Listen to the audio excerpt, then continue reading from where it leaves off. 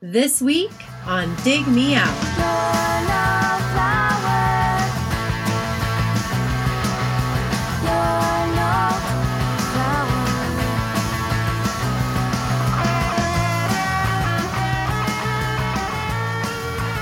With your hosts, Jason Zia and Tim Minichi. Jay, we're back again with another episode thanks to our Dig Me Out Union on Patreon. You can help us make the next episode happen by joining us at dmounion.com or digmeoutunion.com. Of course, I stumble over the second sentence. I've only done this 500 times. You'll get there at maybe 600. I'll keep working on it. WNBC. Oh, pig vomit. It's been a while since I saw that. Yeah. Great film. Let's talk about some great albums that were in our poll. That's right. Our episode is a poll result episode where the albums go into our hopper via the Dig Me Out website. You go there, you suggest an album. Anybody can put a suggestion in there that's listening or following us on the socials.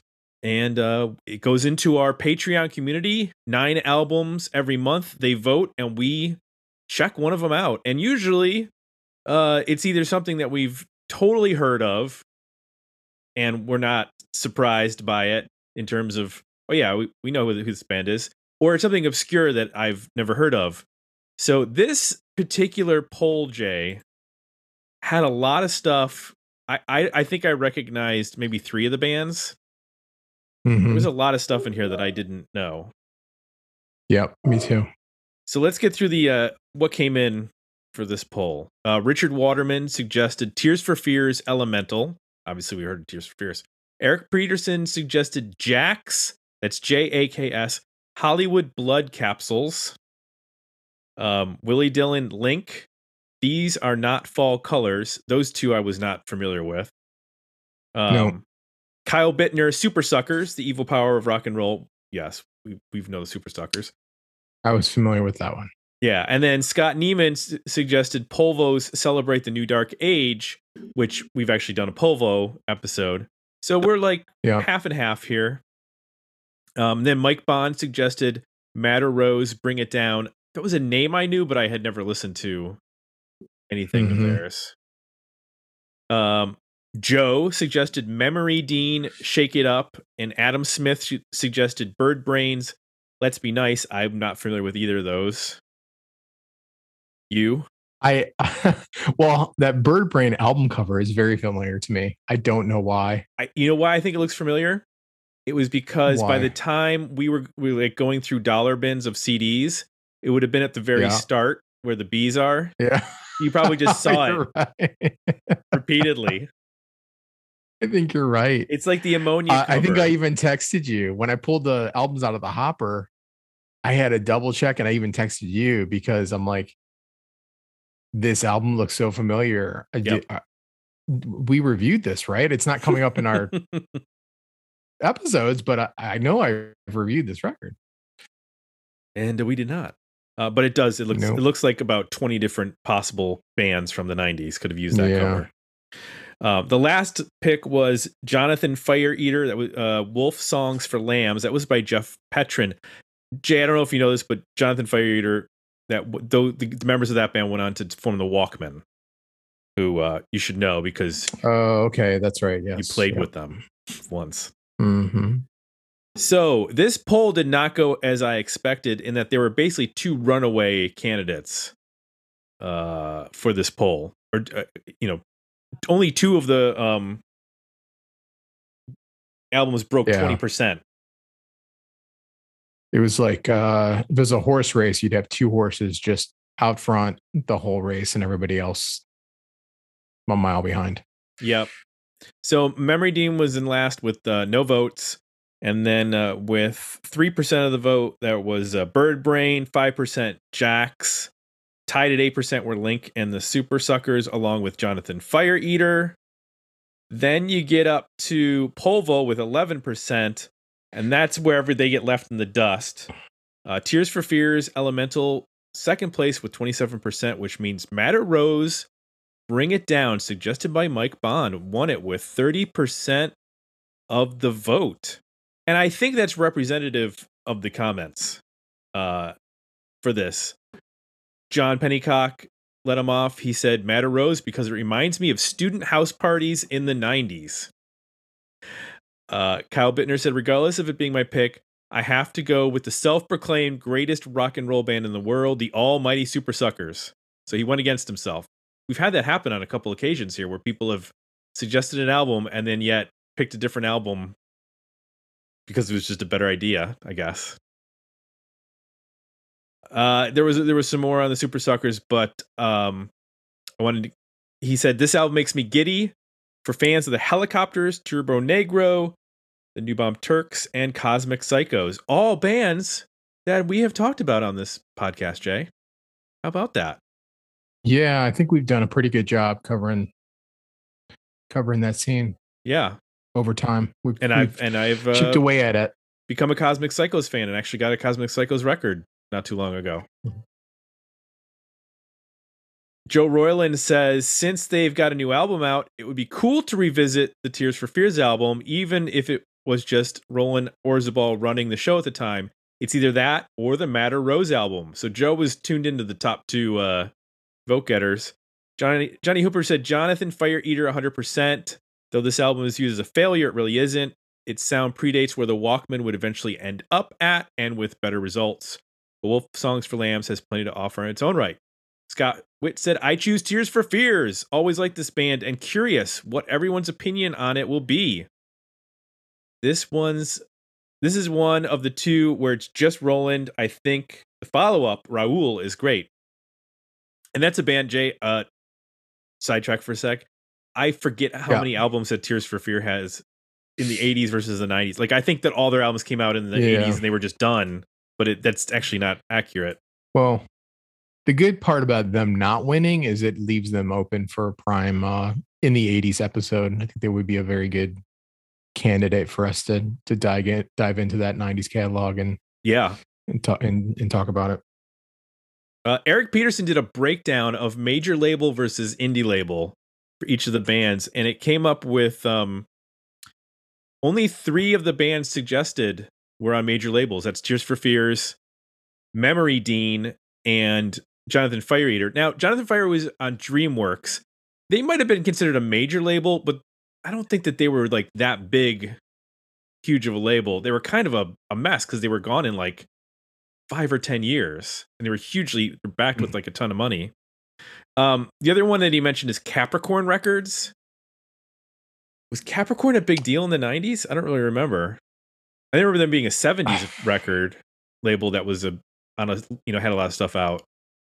Yeah, I mean, I know the name. I'm struggling to think of an artist that I would associate with that label. I think of them in the same as like, what was the Kiss's label? Asylum? Oh, Casablanca. Like Capricorn and Casablanca, and those kind of starts with a C, obviously, in the 70s. Macon, Georgia. What? It was started in Macon, Georgia. Oh, I've been there. Not to the Capricorn recording studio or record label, but just to Macon, Georgia. That's neither here nor there. Marshall Tucker Band. Oh, but Marshall Tucker Band and Dixie Dregs. Just trying to give you a reference for Capricorn Records. Okay. All right. Thank you. I don't see anything 90s there to your original question. Molly Hatchet. They relaunched in the 90s in Nashville. Widespread Panic, Cake, 311. That's right. Government Mule. I believe that the Widespread Panic album that we did was a Capricorn release. There you go. There we go. See, now, are you glad I closed that loop? You closed it up. Thank you. God, we're so off the target there. Let's get back to the comments. Tyler Stoberg said, I don't know. I've heard that Tears record, more curiosity than a satisfying listen. I'm going with Matter Rose. Jeff Gentis said, agree with Tyler. I'm already familiar with that Jonathan Fire Eater album, thanks to buying it after reading Meet Me in the Bathroom. I really like the Walkman. Every album is at least a better EP, including Hamilton's collab with Rostam, but the Jonathan Fire album is a bit of a mess. If we ever cover it, it'll be a debate whether it's a hot mess or a hot with double T mess. It's a real hot mess. Hot. Gavin said, I'm taking Super Suckers as it's time they were mentioned here. This album is kind of the Super Suckers playing the Super Suckers, while I think Sacrilegious Sounds is a more authentic album. I'll take some good old rock and roll any day. Honorable mention to Madder Rose, which I enjoy. And Kyle Bittner followed up with Sacrilegious is seriously a strong album and my second favorite of theirs. They are a hardworking band that deserves more attention than they get. Vadim Taver said, he started creating a YouTube playlist for each of so you get like a song from each of the bands for the polls. So if you go to Vadim's YouTube page, you might be able to check that out. That's pretty cool.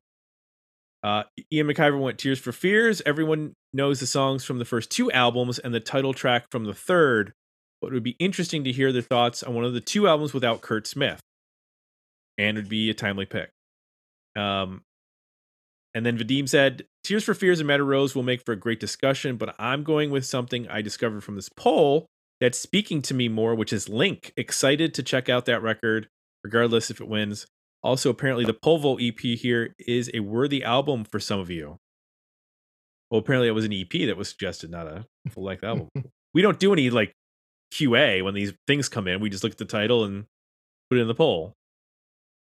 I do some, but got to get the intern on that. Steve, you're fired. I try to make sure it came out in the 90s.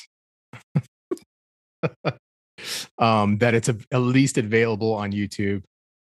You know, got it. Other than that, there's no rule against EPs. Technically there isn't. I mean, we've never, even though it's labeled as an album submission, there's no, when you submit on the forum, there's no criteria that it has to be an LP. Wow, dropping this at episode 590 something. How many have slipped by? People didn't know that. You are absolutely going to blow their minds with this. Willie Dillon said, I went with my suggestion, Link. Such a great combination of post-hardcore, emo, and indie rock. Rest in peace, Sam Jane. Also a fan of Jonathan Fire Eater. I hadn't heard Memory Dean or Bird Brain before, but I'm liking those as well. Jack's is pretty raucous. I was surprised by the recording quality, but I see it was recorded by Albini, which is cool. And then he had some negative things to say about Memory Dean. Chip Midnight said, I went with Madder Rose, and I've got Mary Lorson on my list of artists to try to interview. Mike Bond, Madder Rose for me, with songs as great as Swim, Beautiful John, Living a Daydream, and Lights Go Down. This is a classic album, in my opinion. Remember seeing them play Reading Festival next to Yola Tango and Buffalo Tom on a small stage back in the early 90s and blowing my teenage mind. That would be pretty cool. And then I think the poll closed at this point because Calvin Bittner said, happy to see Madder Rose take it. I wasn't familiar with them prior to this poll, and if I didn't have a horse in this race, I would have voted for this. And then Patrick Testa said, I was trying to listen to every album this month, and time ran out before I finalized my vote. I had Jax in there as my early front runner, and so that's where it landed. That Super Sucker album is great, though, and I fell in love with Madder Rose song, Lay Down Low. It sounds so much like early X. Interesting. And those are our comments from the union members at Patreon. And we didn't go over, Jay, but were you familiar with them at all? I was not. I mean, the name was familiar to me. Right. But that's about it. I didn't know what to expect, and I hadn't heard them. And this album cover and the name are totally like mid 90s kind of when I'm starting at the radio station, and I'm like looking at the CDs and I'm like, I don't know what any of these bands are. Like, it's just a blur of bands that look like this. Yes. There's, this is my first, sitting down with like 50 CDs and trying to like give an opinion of them at my weekly music meeting you know, and not sound like a complete moron, because I'm like, what's the difference between these bands? I don't understand. Aren't they the same band? You had to make the call on whether you're going to play it or not, and you're like, I mean, I don't know. Well, I I don't remember like it. I got I got at one point an album where I think it might have been the Catherine album, like the first one, not the one we reviewed, but the one before that. And I was like, I don't really get this. And they were like, well, did you pick any singles? And I was like, no, I didn't really think. And they're like, well, the music director was like, yeah, well, we're going to play this one, and this one. Like, basically, he knew what CMJ was already showing. Yeah. What people were playing. So he was just adding it because, well, these other stations added it. So clearly it's good. That's so funny. I had the exact same experience. I did that a couple times. And I remember one of the CDs I got was Joan of Arc. I think it was the band Joan of Arc. Does that sound familiar? I had the same reaction as you. It was like, I don't really like any of this. And I remember like handed it in and it was like, okay, well, we're going to play these three. It's like, all right. I don't know. I don't think I was asked to do it anymore after that. It's like, I don't know that I get some of these records. I don't know that I can be helpful.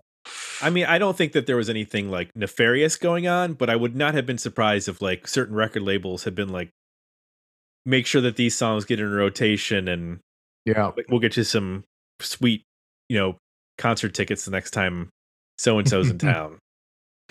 But I have no evidence of that. I'm not casting aspersions on anyone or any particular school. Toledo. So I feel like I'm obligated to review that Joan of Arc album at some point on the show. You kind of are. you took a dump on it. You better revisit it at some point. But first, we should not revisit, but talk about an album we are both unfamiliar with, which is "Bring It Down" by Madder Rose. Just a little bit on the band. They were from New York City, and actually formed in Greenwich Village, which is something you associate more with the 60s as far as bands than the 90s. But they formed in 1991. Guitarist Billy Cote. It's a Cote, but then there's an accent over the E, and I'm not sure what to do with that accent. So I'm going to say Cote, because I don't know. Oh, yeah. And then Mary Lorison is the vocalist, and also plays guitar. And they met and basically started making music together, and they signed to was like an offshoot of Atlantic called Seed Records. So it was like an independent label, but they had distribution through Atlantic or whatever. And they were on that for their debut, Bring It Down, which came out in 1993, which is the one we're talking about. It was produced by Kevin Salem, who, like Yo La Tengo, he was in the band Dump Truck, and he was produced or played with bands like Freddie Johnston and Yo La Tengo. And so this got some play in the UK. John Peel was a fan, and he was a tastemaker over on the BBC, and he got them like the song Swim got into the UK and got charted and stuff thanks to him liking this band. So they're kind of a bigger deal in the UK than they were in the US because of that, and the NME being fans of theirs. And so then 94 they follow this up and release Panic On. That is also on Seed, but also through Atlantic. And then in 97 they released the album Tragic Magic, and that's just on Atlantic. It's not a Seed release anymore. And then they released Hello June Fool in 1999, and then broke up. And then they got back together in 2019 and put out the album To Be Beautiful. And Mary Lorison has done bands since after the original breakup and before the reunion. She was in an a band called Saint Low, and which Billy Coty also played guitar and did some production, and she worked with some other artists on a couple different projects. One called Piano Creeps, which is like a instrumental album, and then there's a couple other ones, but there's a lot of like side projects and stuff that happened while Meta Rose was not together. So let's get into it. Enough talking about not the album. Let's actually talk about the album. Jay, tell me one thing you liked about Bring It Down by Meta Rose. I really like the juxtaposition between this breathy, delicate sounding voice in a band that can get pretty abrasive, but also be a little bit jangly, be a little bit kind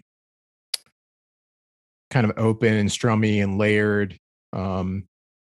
They've got a lot of range musically, but typically it feels, pretty dark musically. So that juxtaposition of this band that's, flexing some muscles, getting into like things that sound shoegazy or a little bit punk. And then countering that with this voice that's, for the most part, she sings in kind of a head voice. There's quite a bit of harmonies. But, it sounds kind of pretty. So you have this constant like duality going on where, the mood is dark, but it's kind of lightened. Musically, it's dark, but it's lightened by this vocal. So I think it just creates like an interesting listen through the whole record.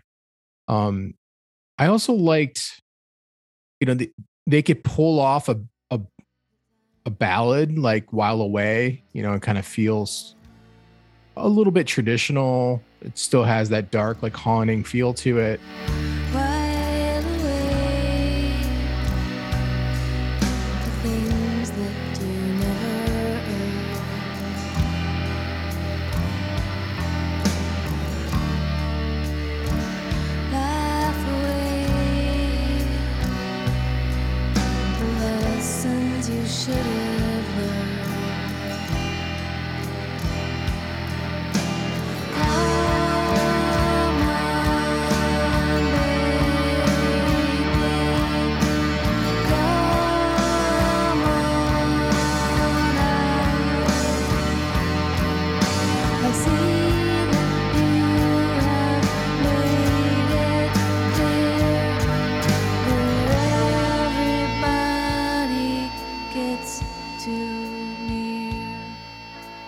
But for the most part, it's a straightforward, like emotional ballad. But then they'll twist and they'll do a couple songs on here to me that at their core, if you broke down what was going on from a riff standpoint, rhythm standpoint, they're kind of just punk songs. Like 20 Foot Red, I think, and Lay Down Low are the best examples. Where if you really just listen to those parts, you could kind of envision a different production, maybe different singer, and they would be, kind of straight up late 80s punk songs. So that was interesting too, and a bit unexpected. Like you kind of get in the record the first couple tracks and it feels like it's going to be a kind of a dense, dreamy vibe, which it is, but then there's up tempo songs that at their core you're getting this energy that's got more edge and it's a little bit rocky, which was unexpected, and I enjoyed it. I think those songs were well placed in the record too, to kind of give the record a kick in the butt and keep the momentum up. The other thing I really liked was a really creative mix at times of electric guitars and acoustics. I think the song While Away is a really good example of what I'm talking about.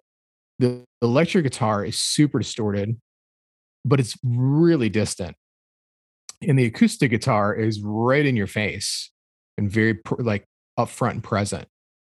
and somehow they're balanced. And it's a really, I don't know how they would do this live, but on record it worked really well, where you get this depth and sort of dreary, dark vibe from this electric guitar off in the distance, but then it's plucky and present and like intimate in your headphones because of the acoustic guitar.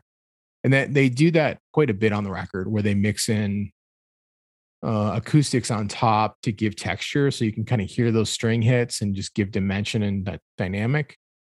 And I think as you listen to the record more and more, you start to pick up on that. It just gives you some more layers to dig into, which I enjoyed. What worked for you? Well, a lot of this record worked for me from the jump with Beautiful John. I was like, oh, this sounded to me like Kay Hanley singing for early Dinosaur Jr. You know, it had this raucous kind of 80s Dinosaur Jr. sound with, you know, his guitar tone sometimes on those early records is pretty brittle.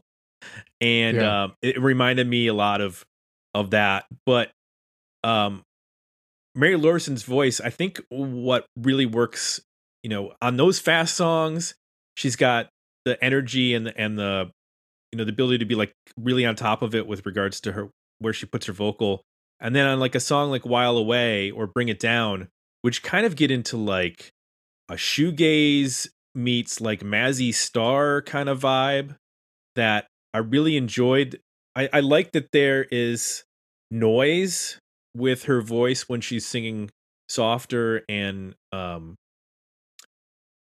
there's this balance of pretty and ugly when there's all this distortion happening and stuff, which is, you know, the same way when you listen to like My Bloody Valentine. But I think from Beautiful John, and you mentioned some of the other faster songs like 20 Foot Red and even Lights Go Down, there's some, I mean, these are really good pop songs. It's just like punk pop stuff that's happening here.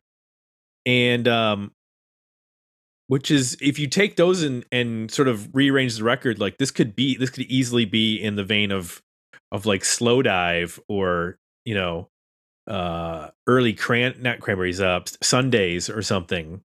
You know, it's a very all over the place record. And then you have what's probably the hookiest song, I think, Swim. In terms of they sing that Rose Matter part, and it just gets, you know, it's just super. But it's this over 6 minutes long. I had to imagine they made a radio version for that, because they almost like sabotage like the perfect. It should be a 3.5 minute long song. You're talking about Swim? Yeah. The version I'm seeing is 2:39. I was trying to figure out if maybe like the tracks are mislabeled or something. Yeah. But it sounds like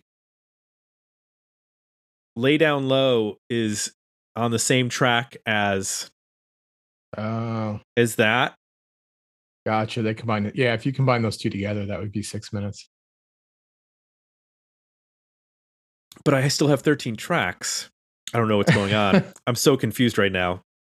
Is this going off the rails here? The other thing that's interesting about that song is the guitar parts under it are pretty weird. I mean, I agree with you. It is hooky and melodic, but when you break down the guitar parts, there's like this trilly thing going on, and there's this bendy guitar that's using tremolo or something. They're just not parts that like you would think would you be able to kind of take for the full song. They're pretty obnoxious, but they're like the way they're mixed, the vocal comes forward and it works.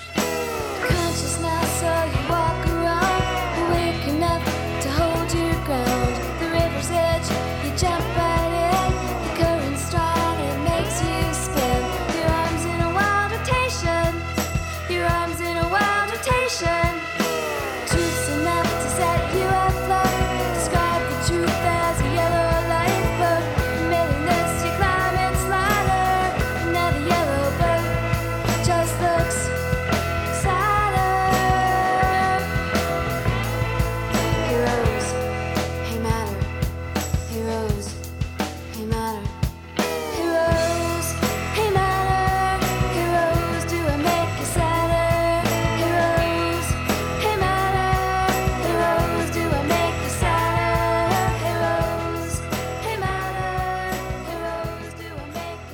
the things that, in terms of what works, it's definitely Mary Lorson, her vocal, the overall approach of the band, like going from this, up-tempo pop punkish type stuff to these much more subdued and atmospheric sounds.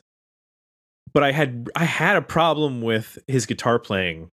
It's at times it's like weirdly amateurish, and I don't know that there's a single song that has a good guitar tone. I mean, it goes from like mediocre to like almost just sounds like rubbing two pieces of sandpaper together. Like there's no definition in it. So yeah, for what didn't work, I'm with you on the guitar tones. I think, to my earlier point with the layering, I think they're trying to cover up and bring more tone by adding acoustics.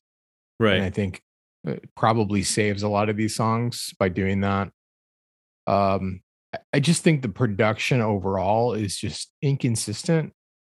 The songs that they're supposed to be louder feel smaller, and the songs that are quiet feel bigger. It just, the drums are flat. It just sounds, the bass tone is bad. Mm-hmm. It's just not a consistently produced record. I mean, some of those tracks sound fine, and other ones are like, this is not great. It definitely benefits from listening to it loud. It kind of reminds me of, at times, Catherine Wheels Ferment, but I think that record still sounds better than this, in the way that it's produced. And then her voice, I really do like it. I wouldn't mind a little more dynamic. She sings very in her head, like doesn't project a ton. And I wouldn't mind hearing more projection. Tanya Donnelly came on after this record, and it just hit me of like, oh wow, okay, yeah, this could be like, she's in the same ballpark, but she has so much more, like, I don't know, dynamic to her voice, and she projects so much more. And I couldn't help but think, with that kind of energy here, it would help quite a bit. Maybe even in particular on the harmonies. There's a lot of cool harmonies here, and you really have to listen to get them. Yeah. They don't pop out of the speakers. And some of that is just the singing style, but the production isn't helping it either. So those are a couple of things that didn't work for me. Yeah, I think the mix is tough. There's a lot of cool bass stuff happening. Like in Bring It Down, when that song gets big, that bass is doing a lot of cool stuff. Yeah. But there's not a lot of low end though. Right. So you're getting like it sounds like the bass on like a early 80s Cure album or something. Like it's yeah. It's so mid-range. Everything's fighting for the mid-range. It's Altar Boys might be my favorite song on the record, because it's the best example of, like, because the tones are more constrained, it has this like razor sharp fuzzed out bass or guitar. I don't even know what it is, but the drums are simple. They're just like tom hits, and it just creates this space. I think that, like, the production and her voice really work much better than any other song on the record. And I think it's just because of the simplicity. Like, it's not requiring, lush, great guitar tones. It's not a complicated mix. Just the format and presentation of the song is conducive to, what the band does best, I think.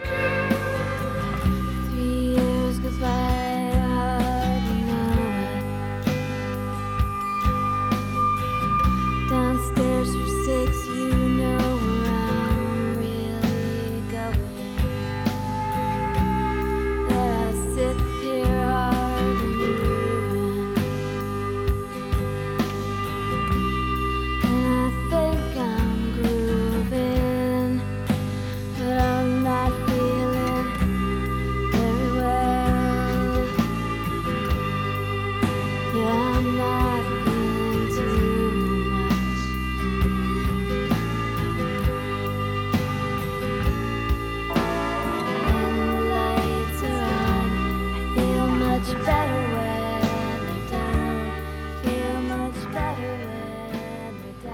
I agree with you. I think the stuff that works best for me in terms of the overall, the sound, the vocal, the songwriting is like While Away and Bring It Down. I did find that the back half of the record from not back half, but from say about Sugar Sweet, Razor Pilot, Waiting for Engines, I could drop all three of those songs. Yep. I thought Pocket Full of Medicine would have been a fine closer, I guess. But those are all so samey, and it's just like 10 minutes or 12 minutes or 11, whatever it is, of unnecessary sort of slow and mid-tempo there at the end, which it's just not dynamic in the way that the earlier stuff is. Yep, my notes kind of trail off there in terms of I like Living a Daydream. I like Pocket Full of Medicine especially as a closer. It's just kind of a fun, waltzy. It's maybe the best guitar playing on the record. It also sonically sounds like one of the better songs. But that stretch of Sugar Sweet, Razor Pilot, and Waiting for Engines is forgettable. Yeah. All right. Let's talk about overall rating on this record. Worthy album, better EP, or decent single? Where do you land? I'm going to go with a worthy album. I just mentioned 3 songs that, are not amazing. I think it's a dip in the record. They're not unlistenable. I don't reach for the skip button when they come on. They're just not as compelling. So that said, I think, and even at that, it's only 50 minutes. So I think it's a worthy record. Where are you at? I agree with you. That's actually exactly what I had. Take those 3 songs out, because then it gets you down to 38, 39 minutes. That's a really good length for this kind of record. And I think the songwriting is just so strong on really the first 8 or 9 tracks. It's just the production that just does it in. And I know some people find that charming, but when I want that guitar to kick in and it doesn't, or the feedback or the squalls to not quite sound right. Yeah. So that's just the thing that's missing. I don't know that this is, I'm looking at the sort of version I have here. It doesn't look like it's ever been remastered, but no. It sounds like a record that you probably have more on the tape there, and that it could be improved quite a bit with a remix and a remaster. Sometimes you listen to a record, you're like, there's no saving this, but there's enough songs on here where you're like, okay, yeah, that doesn't sound too bad.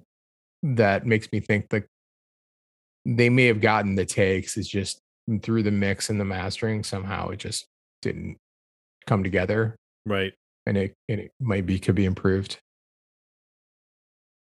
Well, we need to thank Mike Bond for submitting this. We also need to thank Richard Waterman, Eric Peterson, Willie Dillon, Kyle Bittner, Scott Neiman, Joe, Adam Smith, and Jeff Petrin for making suggestions. If you would like to be like these folks, go on to digmeoutpodcast.com, find the suggest an album button, go to the web form, complete the web form, and then it will go into our hopper. And at some point in the future, we will get to it, unless we've already done it by that point. You never know. That could be, that's just one of the ironies of life right there. You suggest an album and it gets done before you get picked.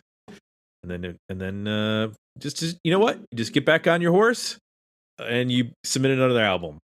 You might want to slip more than one at a time. This is a long time to wait between albums if you're waiting, because, these aren't happening overnight. Also want to tell folks, if you want to vote in these polls, go to dmounion.com or digmeoutunion.com. Join the union for a couple bucks a month. You get to vote in the polls. You get you get access to our Discord, where all the chatter happens about the various things, the goings-ons. Yeah. If you're thinking to yourself, I'm not sure I want to hang out on this Twitter place anymore, we might have a solution for you. We might have what we call a curated and thoughtful, homogeneous. I don't know how to say it, but it's all a bunch of dudes who like music and dudes and ladies who like music. It's people, but mostly polite. chill people.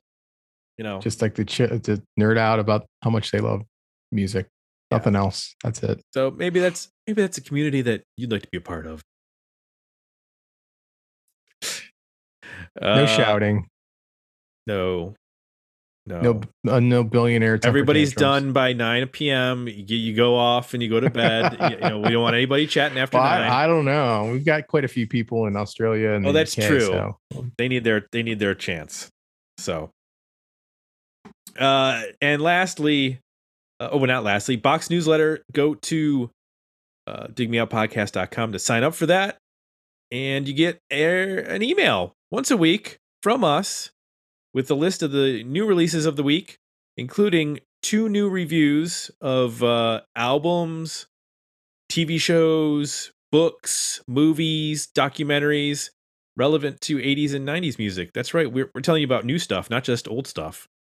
And you go sign up for the box, and you get to read that at Patreon as well. And you find all that about what's going on. Apple Podcasts, that's where you say nice things about us. You already know that, because you've listened to all 597 episodes before this, or whatever it is. So I'm sure if I go and check, we should have, Jay, how many people do you think has left a review by this point? 1.5 million? 1.8? Are we pushing 2 million reviews yet? Easy. Okay. Well, I don't want to pile on, but if people do want to continue to pile on, that's fine. Yeah. Appreciate it. I mean, hey, if you're not able to join us at Patreon, that's cool. Just head on over to Apple Podcasts and give us a 5-star. We'd greatly appreciate it. Don't forget to smash that subscribe button. Oh no, sorry. That's oh Jesus. Don't ever say that. I don't yeah. I don't think either of us ever have the energy to be YouTube stars. No. All right. For non-YouTube stars, Jay and that guy and Tim, me, we're out. We'll be back next week with another episode of Dig Me Out.